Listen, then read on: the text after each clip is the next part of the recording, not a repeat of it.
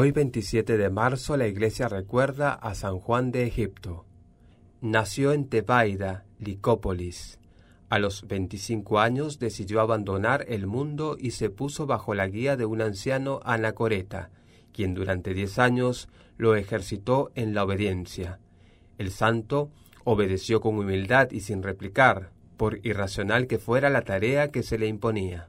Posteriormente se retiró a una cumbre de una escarpada colina, donde construyó 3 celdas contiguas.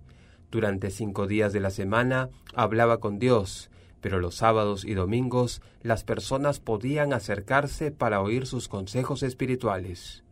San Juan no fundó ninguna congregación, pero se le considera como el padre de todos los ascetas, y cuando sus visitantes llegaron a ser tan numerosos, fue necesario construir más celdas para recibirlos.